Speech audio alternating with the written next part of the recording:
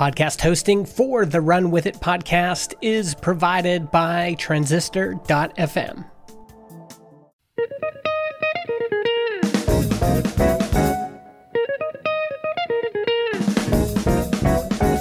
Welcome to Run With It, the show that brings you untapped business ideas from successful entrepreneurs. My name is Chris Justin, and I'm here with Ethan Janney. Ethan, how you doing today?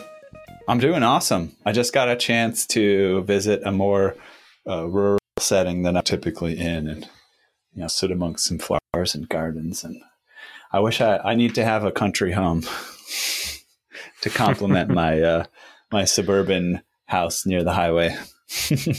Yeah, we are. Well, you're outnumbered by Yinzers on the call today. Uh-oh. We've got Kenny Gould with us. Tell us a little bit about Kenny. Yeah, I'll tell you a bit about Kenny. He's an old friend. I got a lot to say about him being fellow Yinzers. I'm a Yinzer too, you just didn't know it. We go way back, me and Kenny. We drink beer together a lot because he's he and I are raging alcoholics. We have a lot of fun. None of this is true, guys. As the current creative director of at Next Glass, and this is the company that actually bought his business, Hop Culture. He's working on the Untapped Beer Festival currently. That's spelled UNTAPPD, which happens at the Padres Stadium in San Diego. And it will be in October 2021. You could just Google Untapped Beer Festival and find some stuff out about that. But today, he wants to talk about writing and language and an idea around that. Yeah, this is one of those ideas I'm really excited about. One of the things that I love most about this podcast is to learn something new about something that I thought was not possible or is not anywhere close to happening. Kenny's bringing us this idea related to having artificial intelligence create content. And my simplistic mind, as of a week ago, I thought that this was just well far off, not going to happen anytime soon.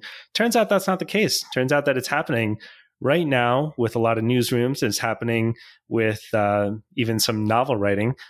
So Kenny, tell us a little bit more about the idea here. One angle that you took on it, just to state it plainly, is use computers to write romance novels, for example. What made you come up with this idea?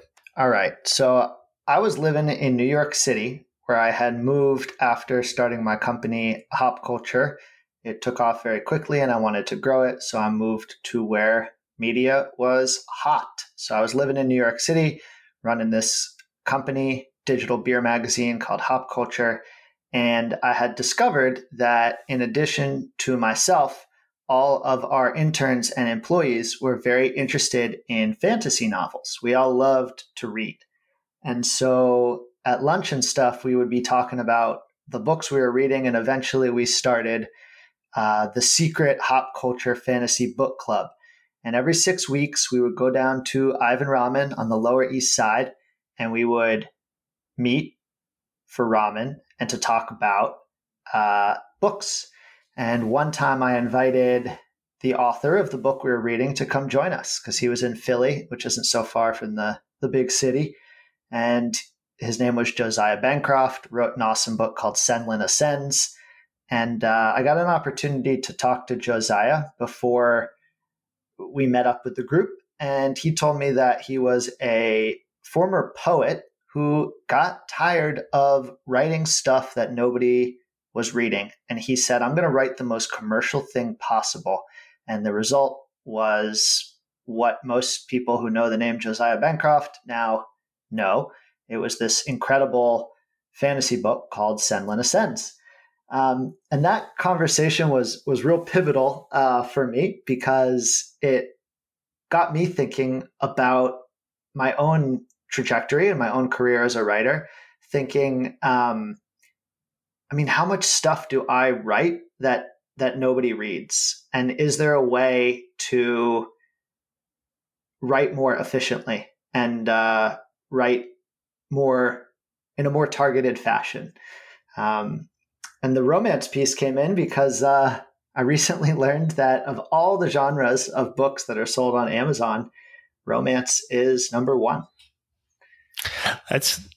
That story is funny on many levels.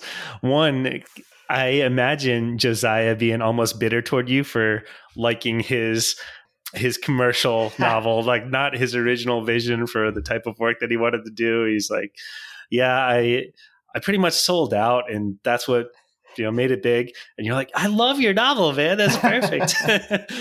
So now, Josiah, he's a real chill dude. But I also think, when I tell people this story, I make the point that the novel is so poetic. It's beautiful. It's lyrically written. The world building's incredible. The scenes that he's able to build through language are insane. And so he didn't really sell out. He thought he was selling out. But if you read the book, it's one of the most literary fantasy novels I've ever read. There's no way it would be possible for Josiah to sell out, I guess, unless he, leveraged the fiction brand he built to sell soap or something. But just because of who he is and the voice that he's developed as a writer, when I read that book, it's poetry, but it's commercially successful poetry. So I think he won the game. Yeah, that makes sense. All right, let's tell us about this idea. Keep going on the story, I should say.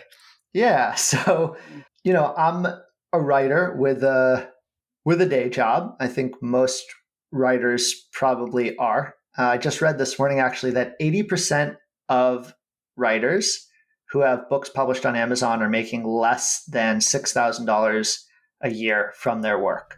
So just because of those numbers, you kind of have to have something else that you're doing. And so I sold my company in November and joined the parent company that bought mine as creative director, which has been really cool. But it kind of got me this story with Josiah and just having a little more time now that I'm not running my own company kind of got me thinking about my own writing. And so I was just curious, how many things have I written in my life that just don't go anywhere? They just sit on my computer because they don't have an audience. And what if there were ways to know that somebody was interested in your work before you took however long you're going to take to write a book about it? Looking down the line, what if you could even use technology tools to help you through that process? Yeah, I think that makes a lot of sense. I talk about Cal Newport a lot on this podcast. I'm a huge fan of his work. And surprisingly, even though he does nothing in fiction, he talks often about how he would approach writing fiction. A lot of his listeners are aspiring authors, and they always ask him questions. How would you do this? And his piece of advice is often, you should not just go and hole up and write for an hour every morning. That's kind of the romanticized notion of what you're supposed to do. And people who do that, they're creating art. Maybe it's a hobby for them, but it's not going to translate into a book that's ending on the shelves. It's not actually the path to success. So it makes a lot more sense to be more strategic about it and to think about, okay, successful fiction authors, what are the things that they did outside of the practice of writing itself to know what to write about, how to approach the audience, the themes to focus on. And that's exactly what you're getting at here is maybe you use tools like this, like AI, to steer your content or give you some ideas, but things just outside of the practice of sitting down at a desk and writing. I think you hit the nail on the head there. That's exactly what I'm driving at. I think something as simple as keyword research, right? Like if you were going to go publish a blog post or a magazine article for a digital publication, you would do SEO research to figure out how your piece might place before you would go ahead and take the time and energy and pay a writer and spend the time editing and formatting and getting pictures. You'd figure out where there are holes in the internet that you can fill with content. That's the very beginning of this idea, right? It's that's the low-hanging fruit here. And I think the end result is actually humans and AI working hand in hand to produce content. I think we're a ways off from there, but it's coming. It's totally coming. That's a good jumping off point to talk a little bit about the lay of the land here. I thought that we were ways off from there too before doing some research. I no longer think that in preparing for this episode. For example, the New York Times uses AI to help create a lot of their articles. I was blown away by that. That's like the most prestigious news organization in the world is currently using AI and complementing it with their writers to create some of their content. This is most often used in sports reporting, especially local sports news. It's comparatively easy to feed in a baseball player's stats, for example, the number of hits, the result of those hits, right? Their yearly batting average, whatever. Feed that all in, and AI does a surprisingly decent job of creating a lead-in for an article, or even just a little blurb for the box scores. And if you're doing that nightly, it saves New York Times a lot of time.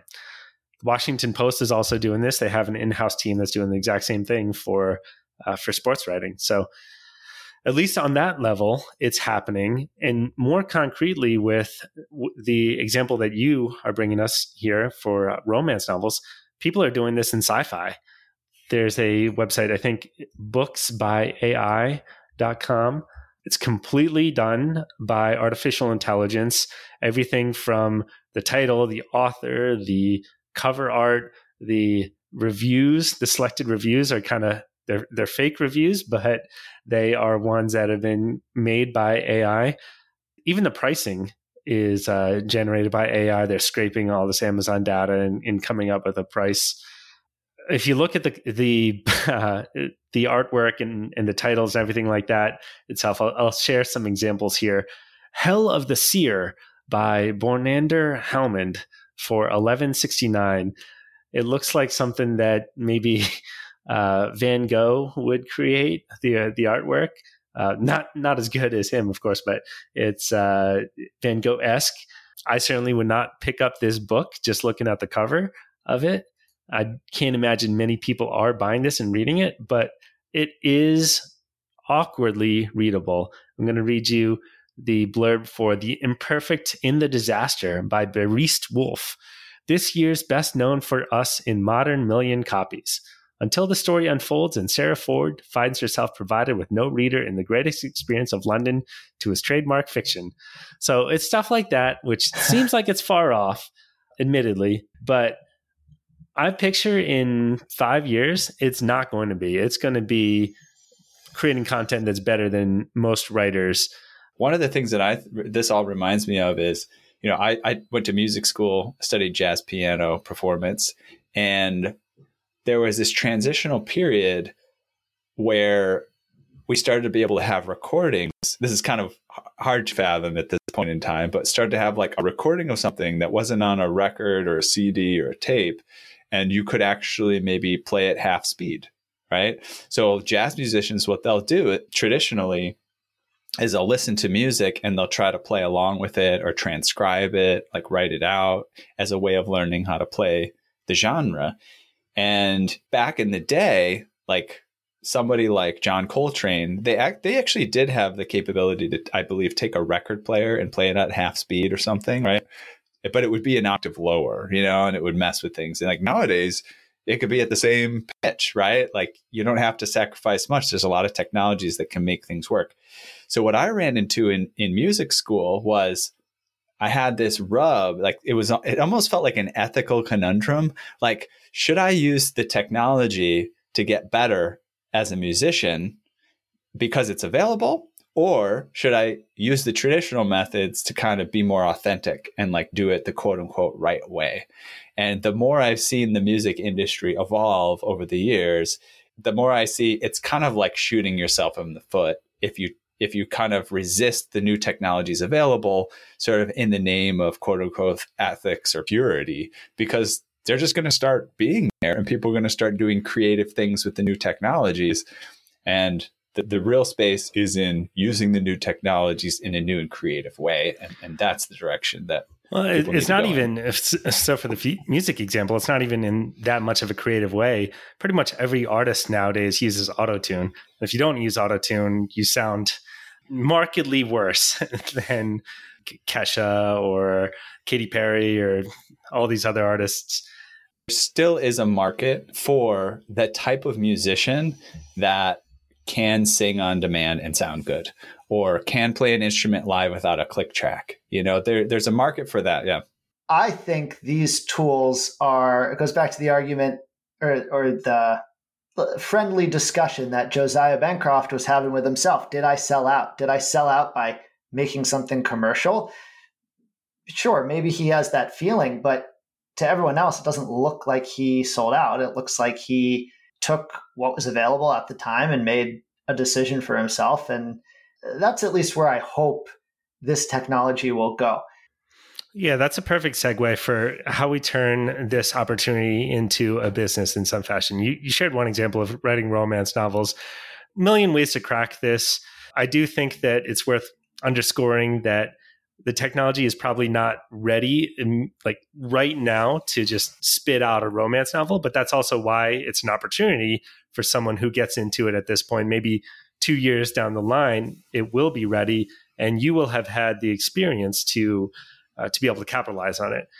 Ah, yes. That is why I picked the romance novel, I think, is because you start looking at sales numbers for romance novels on Amazon, and it's going to blow your mind. You're going to be like, who is reading all of this? And yet it is the most popular genre on Amazon. And there are authors you've never heard of that are making hundreds of thousands of dollars in passive income on steamy erotica that probably isn't even published under their real names. It's incredible. And in some senses, there's a lot of boilerplate goes into those type of novels, Certainly. right? So you could use AI to analyze, throw it a bunch of texts, and it's going to figure out what comes back again and again and again. The word staff, I think, will be used prominently. Certainly. Yeah. So I think if we want this technology to get better and we want a minimum viable product, start where the money is. There's a program out there right now called GPT-3. Stands for Generative Pre-trained Transformer 3. It was created by a San Francisco-based AI research lab called OpenAI. And it was described in a July 2020 review in the New York Times as amazing, spooky, humbling, and also more than a little terrifying. And I think that just went into beta, I believe, the third version of this.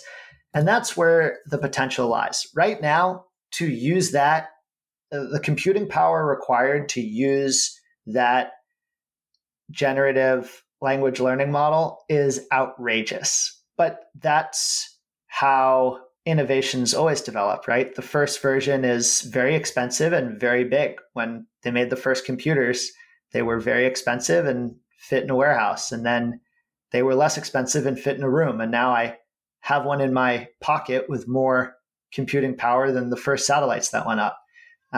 So I think, Chris, your time estimation, 5 years, I would take the under.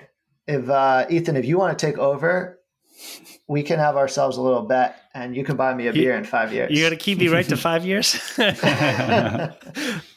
No, I think you're probably right. I said 5 years. Maybe I'm a little conservative with that. OpenAI has released, I believe, a light version of GPT-3 that everyone can use. They are afraid of putting the full version out there. The entire thing about OpenAI is they realized that AI is going to potentially take over the world if you just let it go out there unfettered. So they wanted to be at the forefront of developing it. And I think this is similar to Neuralink's mission. Elon Musk is involved in both. They wanted to be at the forefront of developing it so they could steer it in a way that is not going to have the paperclip problem where you tell AI to maximize paperclip consumption and then it ends up killing all humans in order to make as many paperclips as possible. The off-cited anecdote for that. GPT-3, you can use this. I believe there's a light version out there that you can use.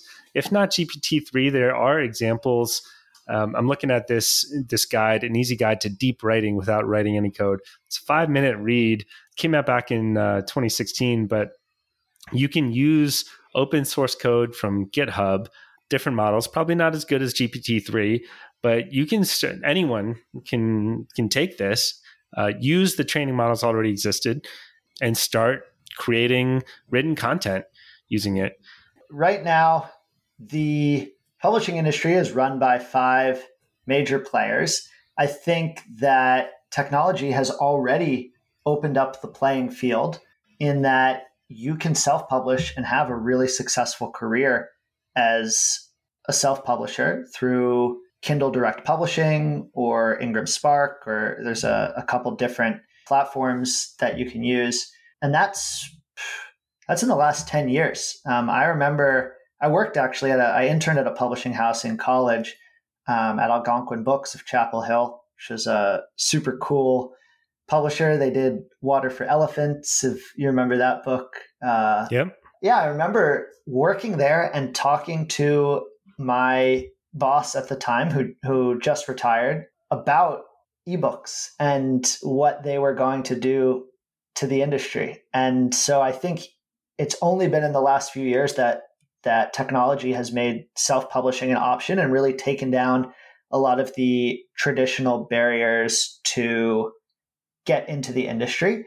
But I think the key and what we're talking about here is how do we keep going, and how do we continue integrating technology and AI and data into this very traditional industry. And there are tools out there now. Publisher Rocket is one of them that comes to mind, that allows you to scrape Amazon data to figure out how many people are organically searching different Amazon book queries. And then it will also tell you how likely you are to be able to rank on the first page with those keywords. It'll tell you what books are also using those keywords, and you can check them out and look at, what they're doing. So it's a really interesting tool, and that's something you can go download and use today. So the holy grail here, I think, is similar to what's already been accomplished, is to have a computer that can beat a grandmaster at chess, right? It's like to have AI fully develop, write, publish, market a book that actually outperforms, sort of the best books by individuals of the year. Again, by this point, a lot of people who are even writing their own quote unquote work are using technology in all sorts of ways to amplify their ability to do what they do. I had an interesting model that we might try. And the reason I would do it is because people are just excited about AI right now. And I feel like almost anybody who's in any field is willing to pay, 10, 50, $100 for even a free trial, for a small trial, or, try it for a few months or whatever, of the AI to help them do what they already do, whether it's marketing or writing. I think a good model is to create one of these services where people do have a paid for service to write and publish the book, or to write and publish something, to write something. Okay. And it's just going to say, hey, we'll help you use AI to make a cool novel. We'll go from as simple to complex as you want, if you want, or, if you want to dive deeper, if you're like a really artisan writer and you want to take some of the stupid sentences that we've got right here and make them better, then you could do that. But you use our service, whatever monthly fee. But then there's actually another side where you can get into the publishing and marketing industry, where you say, hey, if you don't want to just pay for our service, we'll give you the next level, right? We'll give you the next level. We'll give you editorial review of what you've written, and, marketing ideas about how to, write it so that it's marketable, and also to actually market it. We'll come in and we'll develop the whole system for a cut of the revenue on the book that you develop, right? Either you pay the subscription fee, you get something simple, it's useful, it could make a lot of cool stuff. Or if you want, subscribe to the next level, and maybe you actually pay a little bit more, but there's some sort of licensing deal with the company where, as they try to market it and release and publish it, you, as the person who's on board with the software, can create synergy with the company. It sounds like what you're describing the latter model is the traditional publishing industry, right? They do the marketing, the publishing, everything for you. What's different about it? Well, basically what I'm saying is we were discussing, do we want it to just write books and try to publish them? And I think we're not at the level, like you said, Chris, you sampled a couple things and you read it and you're like, I don't know that I would buy this. You know what I mean? So I don't think we're at the level today where we can really create long form content that people are going to flock to read. And so we do need the help of creative individuals, but we might not need as much help as you would think. So if you did want to get into the publishing side of things, there's a few differences. One is this is AI-based generated content, right? Like your foundational aspect is that you're creating AI-based generated content. You're leveraging AI to help create the content. And the cool aspect is if you're already in that field, AI is, a hammer to a lot of different nails. And if you've already got people on your team that are, expert in the application of that and know how to use it, you can say, oh, well, we can be this sort of like add AI to every piece of the publishing industry, from marketing to sales to, crafting to editing and all this stuff. And you could really have a leg up on a lot of competition. I'm curious. I like that idea. I'm curious if where you start is just by establishing a publishing house, and as you're going through your values and your mission, you reference utilizing technology. And so that becomes a part of your company culture, so that as these technologies do become viable, you're already thinking about how they can be integrated.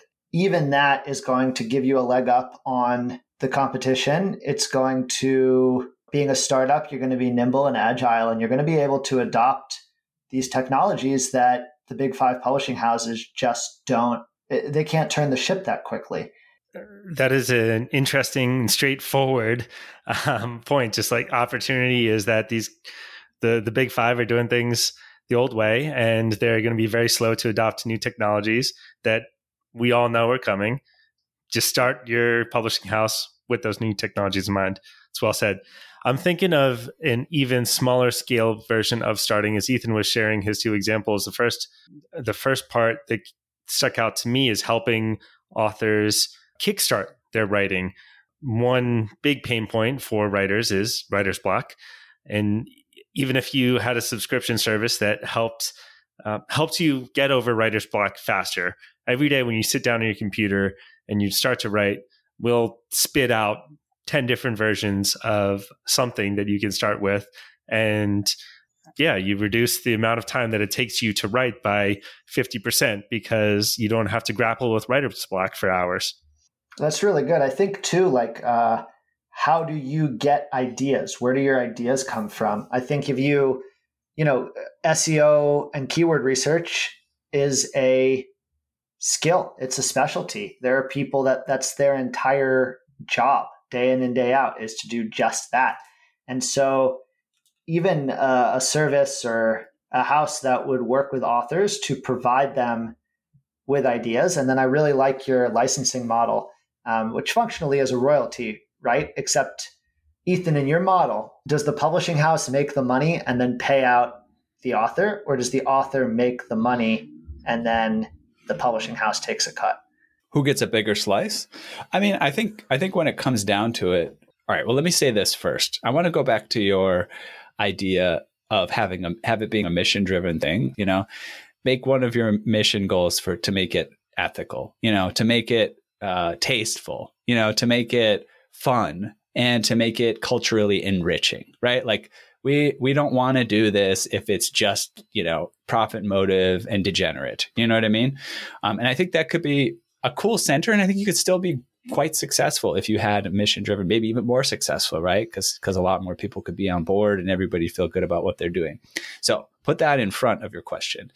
And then part of it is just, what will the market bear? You can think about ethics, you can think about taking care of artists and artisans. I think that's really important. But also you need to think about making sure you create a business that can sustain itself, right? So Sure. you have to put the sustainability of the business in front of, paying out authors and so on and so forth. Otherwise, the business just won't exist anymore. But I would say, to answer your question, I think you're going to go with a traditional model where, as the publisher, you are collecting the revenues and distributing them. You could even give advances to authors based on applications, and you could even have AI, vetted application reviews, a lot of I was reading in, I think it was Malcolm Gladwell's book about strangers, he's talking about how we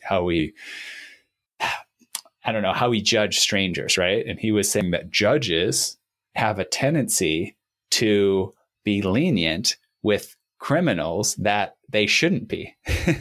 And it's because they get a chance to meet them and see them, and then they become biased by the interactions and the personalities that they have. Because you could imagine, like, somebody who's kind of a hustler and they're kind of like, they can kind of scam people. They actually might also be able to kind of scam and trick a judge or something a little bit with their personality. And so they found, I believe in the book, that if you just took like a measure of various factors that you could measure numerically and compare, that you'd actually do a better job of putting the right people in jail. Point being, you could use AI even in doing this, where you could decide who might get an advance, right? Because advances are something that happen in the publishing industry. And you can say, okay, well, this particular model, this particular subset of the clients we work with, you'll get a $50,000 or $100,000, whatever advance. And the way I'm pretty sure it still works in the publishing industry is you have to kind of pay that back from the sales of the book, and then you get to start to make royalties, right? Do you know how many pay back their advances? Oh, I bet you it's a small percentage, right? I would say, I'm going to guess like 10%. It wasn't a fair question because I don't know the answer, but I do know from my conversations with my old editor that, it's not that many.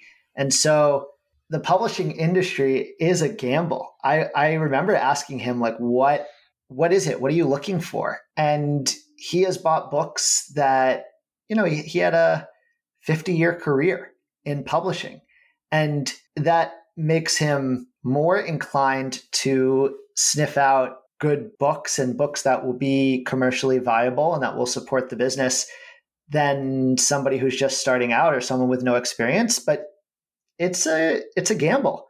And so, can you use AI to sort through that? Could you use AI to figure out a topic where there is a lot of organic query on Amazon, not a lot of resources or poor quality resources, have the AI tell you what those topics are, develop titles around those topics, put out an application process for writers who are interested in publishing through your house, let another AI, another algorithm vet those applications, figure out who is going to produce the most sustainable work, figure out how much it should pay them based on, what the market is doing and what the topic is and where the search volume is. That is all something that could be done right now.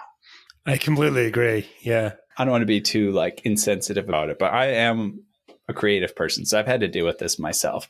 Reality is reality. Life is life. Some people have popular books, some people don't. And I had this idea for, call it a business model or an economic model, and I'm pretty sure it would never work, right? So I was friends with people who were a group of authors, right? And they would all agree that, we're all really great authors and we all deserve to get like $1 million book deal or whatever, right? And even when one of them would, right? Like somebody would get like the success, the person who got the $1 million book deal would be like, no, but you're a better author. You should have got that. I can't, I don't deserve this, whatever. They go through all the, I don't know what you would call it, the formalities of that. And there was this kind of idea floating around, like how unfair it is. The publishing industry is just where you have some people get a big hit and other people don't. Okay, well, if you think that's unfair, right? If you think all these people are great authors and they all should be equally compensated, why not form a collective where everybody just writes, right? And you all publish your content And instead of the one person whose book gets most popular, everybody just get paid out evenly from the most popular book. Nobody would sign up for that, right? Because people want single person. The motivation for being an author is to, have the mine worked. And it probably wouldn't be as fulfilling if you didn't actually get to benefit economically from your book that did well. Now, I would argue that it actually probably would be a good model. Like, it would be a good model because it would make life sustainable for those artists. But I think people's sort of egos and desire to hit it big wouldn't make it a viable model. That's a fascinating thought experiment. And it reminds me, one of my favorite thought experiments comes from a philosopher named John Rawls, and it's called The Veil of Ignorance. And he says, not in this exact wording, but functionally, if you could be born to any member of your community under a veil of ignorance, meaning that you could be born yourself, yay, or you could be born the poorest member of your community, or you could be born the richest member of your community, or the most well-off, however you define that. Would you choose, under the veil of ignorance, to participate in that community? And if you can say yes, that is a just community. And so nobody would say yes. I wouldn't say yes to any community I've ever lived in my life, right? And I think that it might mean that society isn't just, or it might mean that you are playing the wrong game. And I think that's what I'm bringing it back to my buddy JB, Josiah Bancroft. I think that's what he realized. He was playing the wrong game. I remember being at a beer festival that I was throwing, and I was in the break room. We set up a little room for all the brewers who want to, rest their feet and grab a cold drink or something. And I remember hearing a brewer lamenting that they just wanted to brew lagers, which are a very difficult, very technically challenging style of beer to brew. But all people were buying in their tap room was, the crazy IPAs and fruited sours and super dessert stouts. And I think you can lament that. And it's fine to do that with your friends because you just need to get it off your chest. But it's also just the way it is. And so you can lament it. They call it, there's a book by the founders of a course in the Stanford Design School. I think it's called Life Design or something like that. And they call this type of thing a gravity problem. So it's like you can complain about problems like gravity. Like, oh, when I throw this up, it comes down to the earth. Oh, that sucks. I wanted it to keep going. But you can't fix them, right? And so you shouldn't probably spend too much energy trying to change the gravity problems. And I think you're right on that one. I will say this, and because my computer's running slow today, I can't look up these type of links. But there is a cool project for entrepreneurs. It's very applicable to this. And I think if you looked it up, I think it might be a Scandinavian project where it's kind of like business insurance, like it's entrepreneurial insurance kind of thing, where you can join it and you can pay a monthly fee. And basically the mission of the organization is to provide some sort of like a cushion for everybody that's involved, that's working on entrepreneurial projects. Like if it's a failure or, so you can keep having some means to keep going and keep trying new things. It builds like a safety network for it. And I believe that's actually working. So I think there's room for models like this, I believe. It also has very little to do with AI, but you still have, you have to have a bar that's high enough to make sure that the people who are joining that are not just going to sit on their hands. Right? It goes without saying. I'm sure you're not advocating that people are going to just join in and they'll say, oh, I can just write whatever I want today. Or, who cares what I end up producing because I'm going to get part of Ethan's cut. And this is probably the reason that people inherently know this. They intuitively know that or believe that other people are going to be lazy about it if they know that they can reap some of the rewards of the people who are working really hard. So one thing I wanted to layer on to the model that we suggested here of using AI to generate content ideas, giving those content ideas out to the world, having people submit, write their own content and have different AI, analyze it, and pick a winner and say, okay, you're the one who's going to write this book. The gap that I think that addresses, there's one gap that addresses in the selection of writers. Another opportunity would be in helping those writers actually succeed. It seems like right now, fiction authors are on an island of sorts where they're writing. Sure, they have an editor, but they're not getting as much direction as you could probably get from a publishing house. And if you were using AI to help them in that creative process, maybe it's just helping them write faster, maybe it's helping them actually with topics or ideas, plot points, whatever, then I think you have a real advantage. It reminds me of the business model of Shopify itself, strangely enough. Toby Luca will say that they help create entrepreneurs. That's the entire goal for it. And they reduce friction for entrepreneurship. If you can reduce friction for people to become good authors, you are going to make a lot of money. I like that. That's a great spirit for this kind of project. And I think, just going back to the ethical question, if you want to write, nobody's stopping you. You can write to your heart's content. I think what you have to ask yourself is, do I want to write, or do I want people to read my writing? Do I want people to pay for my writing? Do I want a hobby, or do I want a livelihood? And I think if your answer to any of those questions is the latter, this is where you should be looking, because this is the future. Well said. We are well over time here, Kenny. Is there anything else that you wanted to talk about related to this idea that we didn't get to? A little, actually. So I am putting out some books coming down the line here that I did want to mention. It's a lot of very cool stuff for entrepreneurs about how to run better businesses. It's something I know a lot about, having run and sold a business myself very recently.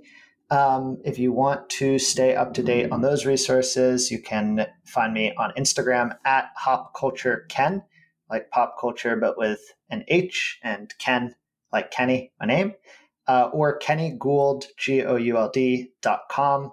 Just started a monthly email newsletter, which is filled with all sorts of fun updates and resources on the different projects I'm working on. And you can subscribe for free to that from my website. Oh, the first email actually just went out right now. Had it on a schedule and just saw it pop up. The other thing I'll mention is that I do have a book out right now, The Brewing Cloud. It's fiction, short stories, and you can find it on Amazon by looking up me, Kenny Gould, or The Brewing Cloud. Yeah, Kenny, man, it's been fun chatting with you. Enjoy diving into this topic and hearing your insights here. And yeah, looking forward to catching up with you again in the future. Sounds good. Thank you both.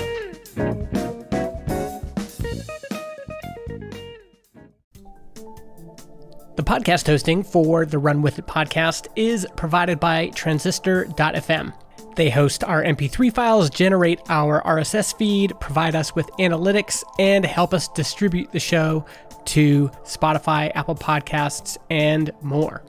If you want to start your own podcast or you want to switch to Transistor, go to transistor.fm/run. That's RUN, and get 15% off your first year.